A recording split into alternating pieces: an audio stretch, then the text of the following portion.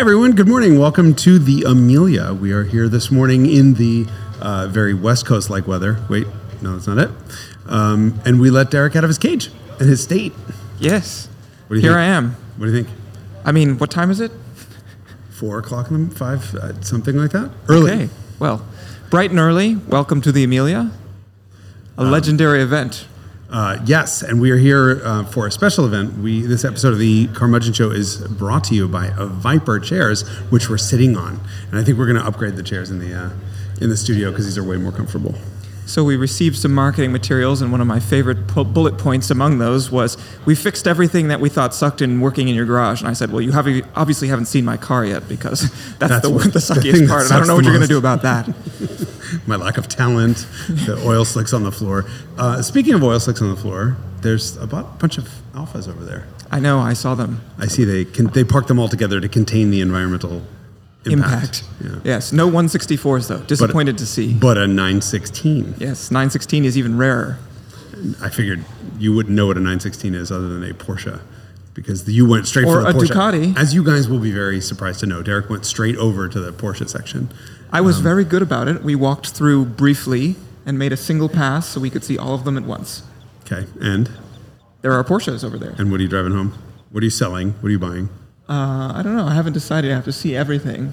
It's a difficult call to make. There were a lot of very cool Mercedes, of course. Yeah, I don't understand why it is that even though there are great cars of every genre, there's an E91 M3 wagon over there. Which someone created, presumably, not BMW. With an automatic. So I got to give it one demerit point for otherwise being a 100% cool car. But there's also a Gullwing W201. Mandatory Mercedes content, by the way. 201. 126. 126, sorry. It was a badged E260. Oh, the convertible. The convertible, you said yes. Gullwing. Oh, God. All right, what time in the morning it is? For the record, I have slept 1 hour. Maybe an hour and a half. Maybe. I mean, so there's a convertible 190E badged as a 260E, E. which is confusing, but cool nonetheless. And then, yes, the Gullwing C126 and a bunch of other interesting Mercedes-Benzes, all sort of 80s tuner cars, which is quite extraordinary. I feel like Florida and this sort of area of the United States, which doesn't have roads that are as curvy as the roads that exist by us, favor Mercedes over any other enthusiast brand. I mean, Mercedes has its own section that's as big as the Porsche section, and then there's sort of like everything else, including the oil leak section, otherwise known as the Alfa Romeo section, and sort of everything thrown together, right? Mm-hmm. Yeah, the grab bag section is particularly entertaining. Anything else you see that you loved? What did we see over there? Do not talk about the E55 wagon, because that's a Mercedes. Right. Or the Lexus GX, which is just towed something there. Yes, that was just sitting there. There was a lovely Jaguar XKR, the late car with the body kit and the Detroit wheels, the green one. That's a rare creature, and that's like the ultimate Jaguar from the 2000s, if such a thing exists. It was green with gold wheels. What do you call those wheels? Oyster is the name of the finish. How is that Oyster? I don't know. Ask Jaguar. Yeah, a sort of biscuit interior and oyster wheels. Yes. Just trying to think if there's anything else we saw. We walked through in the space of, what do you think, 7 minutes to see the whole show? Well, so there's one slight scheduling snafu, I would say, to this whole situation. There's a lot going on this weekend, which is obviously why we're here. So there is the Amelia, which is obviously the show on Sunday, which is tomorrow. But then today there's Radwood, which is across the highway over there. There is this, which is Cars and Caffeine, which is another car show. And there's just sort of like, and then there's the Broad Arrow auctions, and obviously there's so much stuff going on, but we're doing this before any of it really are started. Except for the auctions. Okay. We could talk about auctions the whole time. But we got in at like 11 o'clock last night, and I haven't seen an auction yet. Have you? I'll be doing that later today. It's my business to sort of pay attention to what happened, so, I can editorialize if needed, but I think that's not the point of being here today. But you're going to have to editorialize after, or do you want to just make all your kinds of predictions right now? Well, a lot of stuff is already transacted. So, of course, there's an event here, which is the auction itself, or auctions, and then there's the concours. So it depends on why you're here. If you're here to look at cars and you're not so interested in the transaction part, then that part is sort of immaterial. But we can certainly provide market commentary. Go for it. My general... Here I am prognosticating. General observation is that some stuff's really strong, other stuff's less strong. That's kind of representative of what we see in the market. Well, no, sometimes things are really... Hold on, that was a complete inconsistent tarot card reader answer. Yes. Some things are good, some things are bad. You're going to have to Would go you a let little me bit. finish? No. Okay. Well, then let's change topics. No. I'm too tired to talk. I mean, the point of all that is to say that the market is, certain parts of it are warm and other parts are not, and it's not just absolutely gangbusters. It's a good time to be buying because you can be discerning, but by the same token, if you have something really extraordinary as a seller, then you'll probably do okay. But it's not a guaranteed home run like it was 2 years ago. Okay. What are the market? No, I'm curious, because you mentioned yesterday that like all of a sudden 2.516 Evo 2s are really hot. Here we are talking about Sacco Mercedes again. I'm happy to do it. Okay, well, you brought it up. Yeah, so I have noticed, I mean, Mercedes has always been in the sort of shadow for the most part, with the exception of a few really collectible cars in the enthusiast space of like really heavy-duty collectors. You know, there'll be the pre-war stuff, and then there'll be the sports cars from the 50s and racing cars from the 50s, and then there's sort of a gap of collectability. And as the sort of Radwood phenomenon emerges and some of the really special like pre-merger AMG stuff starts to get valuable, then the market is shifting. And then you look at the Mercedes sort of hottest, I think, most sporting Mercedes ever made, which is the Evo 2 190 Cosworth. There's definitely a sort of growing interest in some of the mainstream collectors who would have historically never considered a Mercedes from anything other than, you know, the 1950s or before that as a genuinely collectible car. There's a lot of guys out there who are like, I need an Evo 2 Cosworth, and I'm enjoying sort of seeing all these guys come to the party to some extent, the party to which you and I have already been attendees because they're, you know, such good cars for such Not that reasonable we have Evo money. 2s, but no, yeah. no, of course. We have Evo -1, I guess it is. Negative 2. Yeah, -2. Yeah. But that's an interesting point, because the conventional wisdom was always no four-door Mercedes will ever be collectible. Or four-door anything for the most part. Was that just anything? I think so. I guess it kind of was. I mean, it was always the Mercedes thing that I'd heard more than anything else. But I guess, you know, you're right. Sports cars always got the answer. So, but you think that the 2516 Evo 2 is more sporting than a 300 SL Gullwing? No. Okay. So you've also been sleep deprived. I said one of the most sporting Mercedes ever made. Jake, can we have a tie break on that? I think most sporting Mercedes ever made. I think Jake's not paying attention. Jake also got no sleep. It is also 4 o'clock in the morning for him. Okay, Radwood. You brought up Radwood. Yes. Radwood is an interesting phenomenon here. There's a lot of cars we walked through just as the cars were just starting to come in. And We probably have seen 20% of it. I don't know. We're going to find out when we walk over afterwards. We'll do another show next week. We'll record a sort of after the Amelia weekend show, so we can really do the recap. But I feel like there were very few Florida plates on cars. And it's something we're not used to when living in California, is our shows are local, right? Well, California extends for 3 hours in every direction from where we live. So does Florida. No, we're right on the border of if you're in halfway, yes. southerly Carolina state. Florida's long is all I was saying. But yeah, but people have definitely traveled to be here. There's a Callaway ZR1 with Texas plates on it. He didn't drive it smartly because he would have to clean it. But cars from plates all over. There's a hell of a Buick display. Yes, a lot of Riatas. 4 Riatas and 2 Rivieras. And Toronado also. Yeah, so the sort of Radwood Buick era was really well represented. I think maybe better represented than I've ever seen at a Radwood before. I mean, to speak to the out-of-state thing also, would you like to be doing car things in New York or Connecticut right now? No, it's true. Everybody's here then. That's true, but although the weather is, we'll see how better well it holds than New up. York or Connecticut. And better It's than in the actually 60s. California right now. I think Yes. all of California is being rained on Yes. terribly. So this is your first Amelia weekend? It is my first Amelia. First Amelia hours, in fact, since we got in last night. Yeah. What is your first impression other than humidity? Compactness. It's really nice. I mean, if you go to, of course, the other premier United States car event, it would be Car Week in Monterey. And there is such a sort of logistical disaster of trying to get from here to there and dealing with traffic. And there's so many events that you can't keep track of them all. You don't have that issue here. It's really compact. It's easy to walk to pretty much everything. Once you're here. Once you're here. Yeah. Correct. Getting here is a procedure, but that's true I think for in the morning for most people. I mean, if you stay at the Ritz, which is, I don't know which way the camera's angled, literally right there, you can walk down to all the events, which is really nice. But I think most people wind up shuttling in. Yes. But once you're here, and you're in the middle of. There's everything. There's a Lucid over there. We're going to be talking a little bit in a little bit about a Chrysler concept. That's here, Chrysler Halcyon. With a guest, as I understand it. I believe Ralph Shields is joining us. Yes. Which is, we're going to have to put that one on the board. Like, to this day, like, whatever we had. Well, you have to explain who he is. Oh, he's like the guy who's designed all of the really cool Chrysler stuff. Is he here? Can we make fun of him yet? No. Good, you can speak freely, except for the whole part about being on the mic. It's on the PA. And like, if you guys are listening at home, we can hear ourselves. And this means that there are lots of people over there in that, like, flotilla of cars who we can't insult.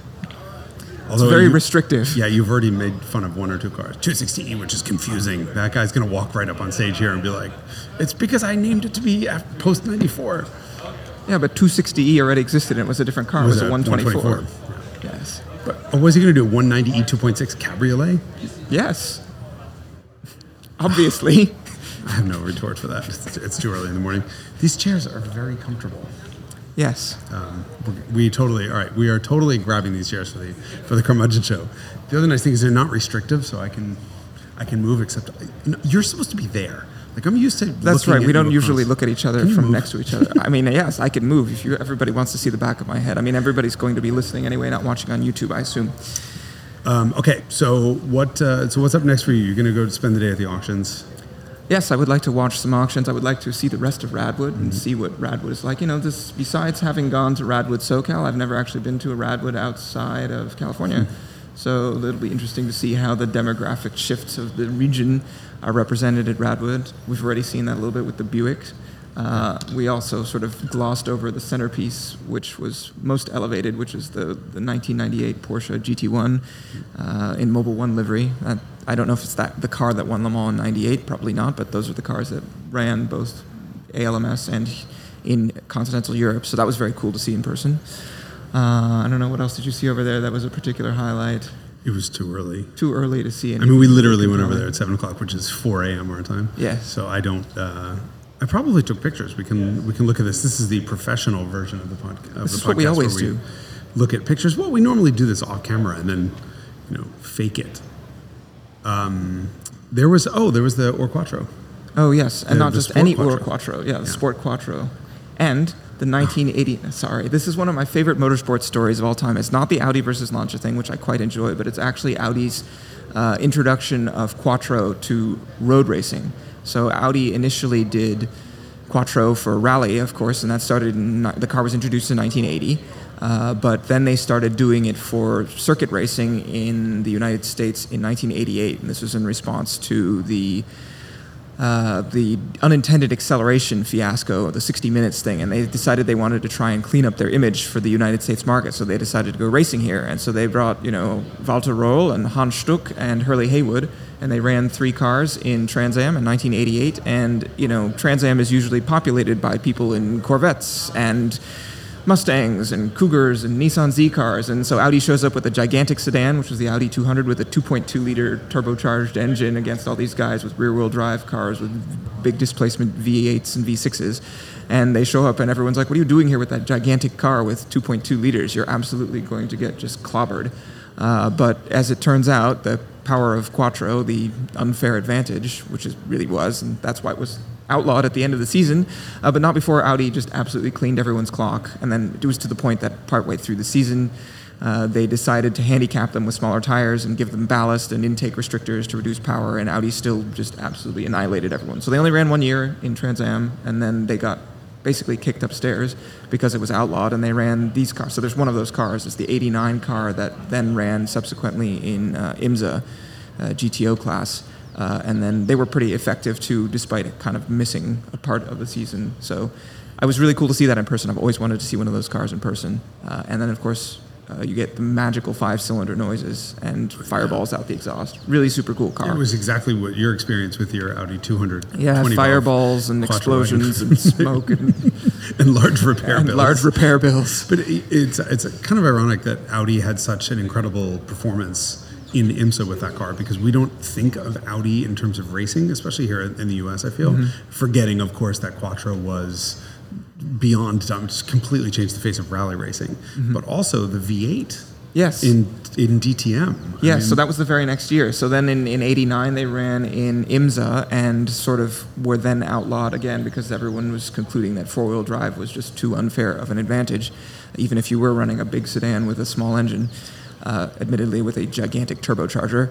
So then for 1990 and 91, they took Hans Stuck and Audi's motorsport department basically back to Germany and won DTM in 90 and 91, if I remember, which really annoyed Mercedes because they had been trying to win DTM since they appeared with the Cosworth in 85 or 6.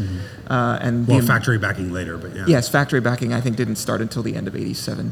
And so Mercedes was super annoyed that Audi turned up because at that point it had been this sort of M3 versus 190 thing for several years, and Audi comes in, first year wins two in a row, and Mercedes finally got their long-awaited DTM win in 92. Remembering, of course, after Audi left. Right, and remembering, of course, that they wound up having to remove the W201 from the rally program to begin with because of Audi. They finally thought, we'll get this thing to win something, and then Audi comes in.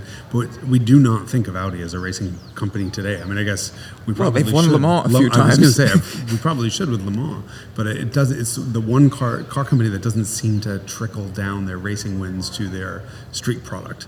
From a journalistic perspective, there's nothing I see philosophically that that sort of race on Sunday, sell on Monday. There's usually some sort of lineage or traceability. Yeah, that was true of the Ur Quattro for sure in the 1980s, all the way through the 1980s. But yeah, since then, their motorsport products have not had, and that's because they ran in prototype class because they wanted to contest for they wanted to win outright, which I think they are probably the second winningest at Le Mans car manufacturer after Porsche. Ferrari might be in there too. Those are the top three: Porsche, Ferrari, and Audi. I bet if you asked 50 people on the street, what are the top three, none of them would say Audi. Even though it was so recent. Exactly. I mean, I think that's perhaps a missed opportunity, or maybe it's a function of Audi coming into any sport, dominating it so completely and comprehensively that before dieselgating their way out. It should be added. Listen, that's coming up on the Piecisode. We can't talk about that. You are publicly acknowledging the existence of the Piecisode now? Well, I think we've been saying for quite some time that the Piecisode for is years. happening. Yeah, no, somebody just made a comment on YouTube about the Piecisode coming, and I was like, oops. We've been slowly leaking this out on Carmudgeon for a while, talking about. Do you want to contextualize at all what Piecisode means? So we've been talking forever about doing a Carmudgeon Show podcast on the life and successes of Dr. Ferdinand Piëch, who was the chairman of basically Volkswagen and the driving force behind every innovation of the Volkswagen Group, including Audi and back to the early late 1970s, mid-70s, yeah. Possibly even earlier than that. And part of the reason that we've hesitated for this, it's got to be 2 years now. I think longer. It could be longer. Is for two reasons. Number one, the amount of research you have to do on this man is enormous because his successes were at Porsche, at Audi, at Volkswagen, at Bugatti, at Bentley. And at Mercedes. There's a Mercedes tie-in that most people don't realize. And just doing the research on the cars and the technology that he pioneered, that in and of itself is months of research. And as I'm sure everyone here knows, we don't do that. We do maybe minutes if research if seconds. None at all. Jake does all the work afterwards by making us seem funny. So that's been a roadblock for quite a number of years, and it dawned on me not too long ago that this is too big of a concept to just do a Carmudgeon Show on. No offense to Carmudgeon Show and the viewers, but I'd love to be able to tell this story in a more visual form. So that we sort of made the decision, Anthony and I made the decision to just turn this into an Icons. So we're currently working on, if anyone has a Veyron, they want to loan me. I swear I won't do too many donuts in it. But we're getting a collection of amazing Piëch achievements together as sort of a visual representation of what this man accomplished. And of course, that we have to talk about Dieselgate and the sort of falling of Volkswagen at the very end of his career. But I think, one of the most defining humans of automobiledom ever. Yeah, I mean, I'll make the point in the script for sure that we definitely had the sort of Gottlieb Daimler era of cars that clearly transitioned into the Henry Ford era of cars. Yes. And not much really changed from that point on, I would argue, until the likes of Soichiro Honda and Toyota. So Honda and Toyota sort of revolutionized Henry Ford's processes and in allowing car companies to be efficient at mass production. And the next titan of the industry was definitely Piaget. Far more so than, and I don't want to get struck by lightning here, but you have the Ferruccio Lamborghinis and the Ettore Bugattis and the Enzo Ferraris of the world who made a huge impact. And I look on that field, and the first thing we all look at is a Ferrari. But in terms of the impact to the automotive industry as an industry, those are very low volume, small production cars for a very lucky few. And so if you were to define the characteristics that sort of each era of automobiledom possesses, the original phase as characterized by Gottlieb Daimler would be the invention of the car, and then the next would be sort of mass production. And then if you're going to turn to specifically, I think especially Toyota, the sort of further refinement of the manufacturing process, how would you characterize in a single or small phrase Ferdinand Piëch in that crowd? There are two ways to do it, because I think he had two very big strategies. One was Audi's tagline, which is Vorsprung durch Technik, which is getting ahead via technology. So he was the often ultimate... translated in English as progress through technology, I think is the tagline in English, the equivalent. Piëch was very much a product person and believed that the product would speak for itself and the cream would rise to the top. So if you just made the best stuff, you didn't have to worry about all this other stuff like maybe passing emissions tests. That's low blow. Perhaps a little bit of a low blow. By the way, Volkswagen was definitely not the only company was it just Cummins that was just sued billions of dollars by for similar violations. But so that was part of his fundamental belief, was that at the end of the day, the product is at the core. The second part of that was brand management. By combining so many different brands under one umbrella, and that is, as we said, Volkswagen, Audi, Porsche, Bentley, Bugatti, Seat, Skoda. Who did I forget? 10 other ones. I can't keep track of them all. Ducati eventually also. But there are economies of scale that you can have. God, this sounds like such boring economic speech. But there are economies of scale. Like, for example, one of the examples that keeps coming up is how many different mirror adjustment motors that Volkswagen had within its group. Well, it doesn't really matter what is adjusting the mirror of your Golf's. Your Golf's power windows or mirrors, you don't care, so long as it's just unobtrusive. And by designing them, unlike a lot of other car companies did, for the cheapest cost, for the cheapest product, he would design each component for the best and then let that trickle down. Because by designing a very expensive, let's say, mirror motor, which is a difficult word to say mirror motor 200 times. Rural juror.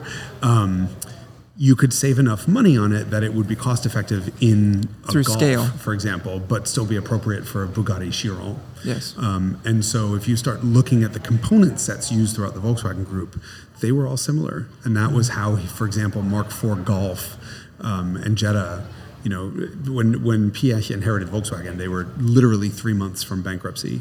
And he turned the company around, and one of his first... This is like 1993. 93. One of his first goals was to announce that the next generation of Golf would be better than a Mercedes. And everyone laughed at the man, and rightfully so. I mean, I'm a Volkswagen lover, but you can't compare an 80s or 90s VW to an 80 or 90s Volkswagen. They're 20 years apart. That stopped right then and there, because all of the componentry, not all of the componentry, but a lot of the componentry for something as simple like Golf came from something like an Audi, and it was good enough to be used in something like a Bentley. Mm-hmm. And he didn't want to save cost by making them all cheap. He wanted to save cost by making a lot of the same thing, so that it became cheap because there were so many of them. Yeah. The brand management strategy, I think, is also an interesting contrast to the brand management strategy that we see in other manufacturers.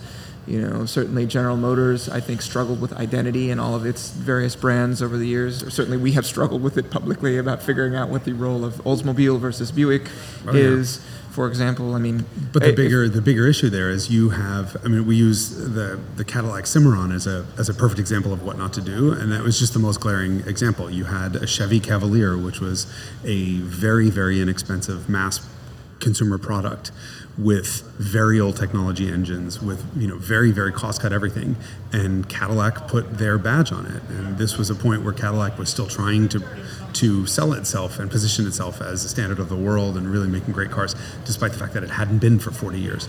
But they went the opposite direction and said, "Hi, here we go. This is a Cadillac Cimarron with the same four-cylinder or the same V6 that you can get in the Cavalier. Bottom of the barrel Cavalier, where you could get a Volkswagen Phaeton, which was sort of laughed off the showroom floors initially as a 65,000 pound joke. And always. Right.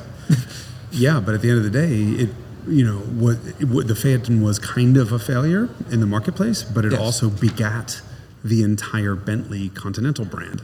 Yes. So it was too good for a Volkswagen, but it was perfectly fine for a Bentley. Put wood and leather and charged 3 times the price for it, and people were willing to pay for it. And it was a genius move. Should have probably never been sold as a Volkswagen.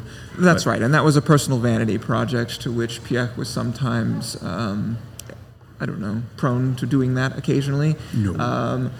However, I will say that, as exemplified by the Bentley example, they would always use the stuff that they engineered, even though it wouldn't necessarily end up in the vehicle they originally intended it for. So if the Phaeton was supposed to sort of pioneer all that, and it itself was a failure, that stuff was still used elsewhere for decades in other products. So, it was amortized appropriately. Right, and I think it's even projects like the Veyron, which was a financial disaster. Right, no, I don't believe Volkswagen's ever given numbers. Marketing investment. I would agree the same, right? I think Volkswagen's never publicly talked about it, but the general consensus is that Volkswagen lost millions on every Veyron ever produced, which is kind of a hard thing to comprehend when the car was $1 million to begin with. And they made 450 of them. So they lost quite a lot of money, but what is the marketing benefit to the Volkswagen Group as a whole? Hey, I drive the GTI. It's from the same company that made... With the same key. With the same key. The Veyron key does look exactly like it's the same key and the same mirror motor probably as a Golf. Yes. So, probably sold quite a few GTIs and during that same period. Lupos. Yes. But look, during that, this is why this is worthy of a whole episode, because during that same period, that VW was developing the Phaeton, and the Veyron. They were also developing the XL1 and the Lupo 3-liter. Mm-hmm. Lupo 3-liter was the first car ever produced to use fewer than 3 liters of fuel per 100 kilometers. The XL1 was the first and only car to ever use less than 1. Non-hybrid. It's a hybrid. Oh, so then what about aren't there some plug-in hybrids now that sort of achieve similar efficiency? This is the plug-in hybrid game. This is why plug-in hybrids exist, because you get a 30-mile head start or a 15-mile head start of no emissions, and so under European standards, your average emissions. I shouldn't say it's just Europe. Chevrolet claimed that the Bolt got 260 miles per gallon. The Volt got 37, but the Bolt could also do 30 or 40 miles on electric power alone, and so amortized over the course of a year, the average person would use a gallon of gas every 260 miles they drove. Okay, does the car get 260 miles per gallon? Kinda not. Mostly not. Mostly not, but hey, it does. So that's been a hell of a lot of fun starting to really dig into the research on this. Mm-hmm. But the brand management strategy, I think, was clear. It was clear that Audi occupied a particular role and Volkswagen occupied a particular role and Bugatti, Bentley. They're not stepping on each other's toes in terms of price point. Yes, there's a few exceptions. So let's talk about Phaeton and also Seat and Skoda in the European market. And there was also, I think Touareg was also a too nice a car. It was too nice of a car. I think most people forget how nice Touareg was. Yes. But Touareg was a joint venture, effectively, between Volkswagen and Porsche, which were not the same company at the time. They were by the halfway through production. But the Touareg was a much nicer car than the Cayenne was, not in terms of performance, but in terms of luxury and interior quality. And you see them today, and it's really breathtaking. Yeah, Wow. especially compared to the thing that sort of in the market replaced it, which is the Atlas, which is sort of a more Volkswagen consistent, at least in the eyes of an American, piece of equipment. Yeah, this was Volkswagen finally trying to succeed in the U.S. I mean, look, you and I are both VW fans, but Volkswagen's an incredibly small niche brand that hasn't been able to do even what Subaru's been able to do, which is to pull off mass appeal. And part of that was always believed to be because Volkswagen didn't make products specifically tailored for the U.S. market the way Toyota did, where the Camry that's sold here is designed and built specifically for the American market. Same thing with Subaru, or most other Japanese Yep. companies have now U.S. facilities where they make. And VW tried that now with the current Passat, or the outgoing Passat, and the Atlas, and I'm not sure it worked. I'm not sure that Volkswagen customers want something tailored for the U.S. market. I'm not sure who's a Volkswagen customer anymore at this point to begin with. You and me both. But there is an ID Buzz over there and an ID7, and they're both really cool looking. Yeah. I wish we could have inserts for this. I'm looking behind us, and I have on the one Rivian. camera I have a Rivian behind us. I find it so interesting to see the car manufacturers who have showed up here. It's quite interesting. So we have a Chrysler Concept that we saw, and there's a big Lucid display and a big Rivian display, and Volkswagen has chosen to bring the ID cars out, and I believe nothing else, which means so far everything we've seen is electric. Oh yeah, they're all EVs. A sign of the future, we think. However, there's been quite a bit of retrenching lately in the last few months in the industry on that. I'm really curious about that. Everyone seems to think, the EV market is kind of dying and moving away. Everyone's going to go back to PHEVs, plug-in hybrids. Yeah. I'm very confused by this. I don't think that's... Yeah, the regulatory environment suggests that it's sort of mandatory, but then I saw the federal government was potentially changing its philosophy on that and sort of taking a step back from that. You've seen, Hertz selling a bunch of its EVs because consumers find it problematic to interact with those things, which, having rented EVs, I do agree with, because they say you have to return it with, 70% state of charge. And if you're renting a car for a day-long business trip, where are you going to find time to charge the car? And, people who are unfamiliar with the infrastructure find that problematic too. And then, of course, I think Mercedes recently announced that they were taking a step back from a full EV approach, and their stock rallied as a result of that. So it tells you what consumers think about that. Well, let's also not forget that Mercedes' particular foray into EVs has not exactly been fruitful from a product perspective. Well, yes, they violated the Piech rule, which is to sort of keep the North Star being the product itself. I mean, yeah, I was going to say they violated the Mercedes rule, which is engineered like no other. Although I would say it is engineered like many others. is no worse than all of them. So it's engineered like no other, but like an EQS is tuned like no other yes. suspension since 1979 Coupe de Ville. But plug-in hybrids are problematic because they score one way on governmental tests, but no one charges them. And if you don't charge them, you're not going to be experiencing the environmental quote-unquote benefits that they're touting. And I feel like in Europe, the only reason everyone's buying plug-in hybrids is because they're seriously tax advantageous. Incentivized. Otherwise, would you buy a plug-in hybrid? No, I wouldn't buy most any modern car, though. You had to buy one right now. One modern car? Yeah. And it can't say Porsche on it. An E63 wagon? Leave it to you to come up with something cool and wasteful. That's my specialty, cool and wasteful. Turning money into heat and noise. Yeah. What's your answer? I don't know. A Veloster N, which is out of production now. So not available. A BRZ. I'd have a BRZ. Go. Okay. It's sort of one of the very few really charismatic, modern, naturally aspirated internal combustion cars that is affordable. Counterpoint, to me, an enthusiast car, there's so much about sort of texture, and I would really miss the old car texture in a sports car, and so my temptation with a modern car is just to choose something that modern technology allows that was never possible in the past, and I think that's why you go for the 600 horsepower wagon, because there's no historical sort of equivalent that fulfills that same mission, and that's why instead of choosing a sports car, I choose some sort of I don't know, esoteric choice that didn't exist in the old days. Then you're taking advantage of what modernity can do. Oh, see, then I'm just going for a Lucid Air Sapphire. Okay. A car that can do 0 to 60 in 1.8 seconds at a stoplight. Yeah, see, that's something that an old car can't do. But is that, if that's a mission that you enjoy fulfilling? I think it's just so far, same thing, I agree with you, so far removed from the old stuff. I love something that's sort of smoke spewing and terrible for me and the environment. But if I'm going to go the other way, I'm going to go the other way and have something that just couldn't have existed 20 years ago or 10 years ago. Yeah. From a dynamic standpoint. Right. And speed, yeah. When I heard dynamic, I thought you were talking handling, but yeah, speed and handling. Yeah. That's kind of the new frontier with. Did you see the BYD car that debuted last year? The U9. It's a 1,300 horsepower, 4-motor supercar for $233,000. Will not be sold in the U.S., or I don't believe it's planned on being sold in the U.S. But the idea is sort of Ferrari-like performance, 2.3 second claimed 0 to 100 kph. Ferrari's the hypercar performance for sort of entry-level Ferrari money. Is that a value proposition that differs meaningfully from the existing EVs that we have here?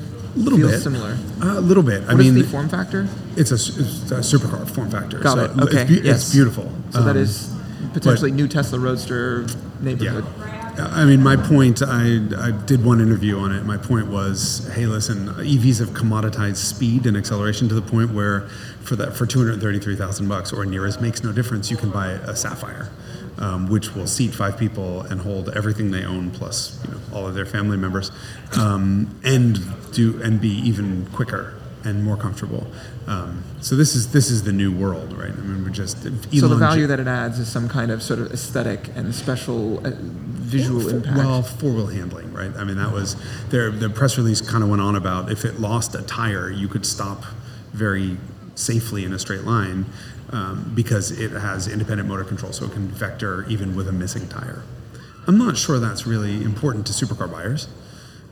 Sounds like some Citroën marketing. It sounds like rational marketing for a car that's not rational. I kind of feel like supercars are not rational. The NSX approach. How'd that work out for Acura, huh? I don't know. Everybody, I've talked to a lot of people who like them. I know you always comment on your distaste for that car, but then there's always a lot of people who defend the car. And this is modern, you're talking modern? The modern one, yes. Look, it is certainly not without its virtues, right? That V6 has a personality. It's a pretty shape from a lot of angles. I just didn't think it was going to be successful in the market, right? My point in being harsh on that car was it didn't appeal to the people who it was supposed to appeal to, which is the buyers of those cars, which I think were looking for something different. And as it turns out, I was right. Does that mean it's not a bad car? Or does that mean it's not a good car or a good match for anyone? No. Somebody's going to love it. People love Pintos, right? Which was objectively not a great car in the market. But it is better than walking. The NSX or the Pinto? The Pinto. Yeah, because you don't explode into flames when you're walking. I'm very curious to see how something like that BYD Yangwang U9 is going to do. I just very curious to see if that will appeal to traditional supercar buyers. Well, we shall see. A lot of the appeal of that type of car is prestige and also sort of art. Right. And the storied marques, have just a huge advantage. McLaren obviously has a motorsports tie-up, although I feel like their streetcar heritage is a little bit thin, especially compared to someone like, choose whoever you want. Pagani built something quite impactful in a relatively short period of time. So right, but even Pininfarina suffered with the Battista. Right? Yes, not a well enough known name. We have special guests coming in. I see one Ralph Gilles. Hi. Are we, did I get a text? Okay, so we have, all right, hold on. Hello. You can, hi. Hi, Chris. Hi, Chris, Jason Grease, nice to meet you. Hi, good to see you. So, come on in. This is, all right, so Ralph, and Chris, we've had really cool guests on before, but you outrank all of them. So now I think we're going to have to actually behave. Do you want to see? No, I'm good standing. You're East Coast based, so this is not the middle of the night for you, is my understanding. No, it's not. No, we're in Michigan. That's not fair. So you guys brought out something amazingly gorgeous, huh? The Chrysler Halcyon concept. Yeah, super excited about it. Tell them. Well, I think what's amazing about it is, for the last couple of years, we have been on this journey to transform and revitalize the Chrysler brand.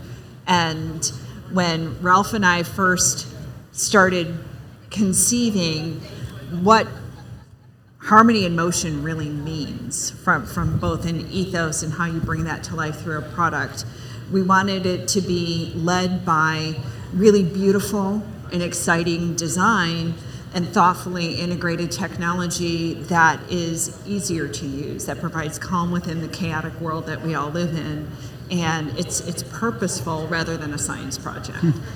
And that is really what resulted in the journey that is now the Chrysler Halcyon concept. And when you look at it, it's something that looks like it could be manufactured and produced and sold today. And that was intentional. It's on the Stella Large platform. The design theme is very accessible, beautiful, aspirational, and it incorporates all of the Stellantis advanced technology, Stella Brain, Smart Cockpit, and Auto Drive, that we are getting ready to produce and bring to market today. Cool.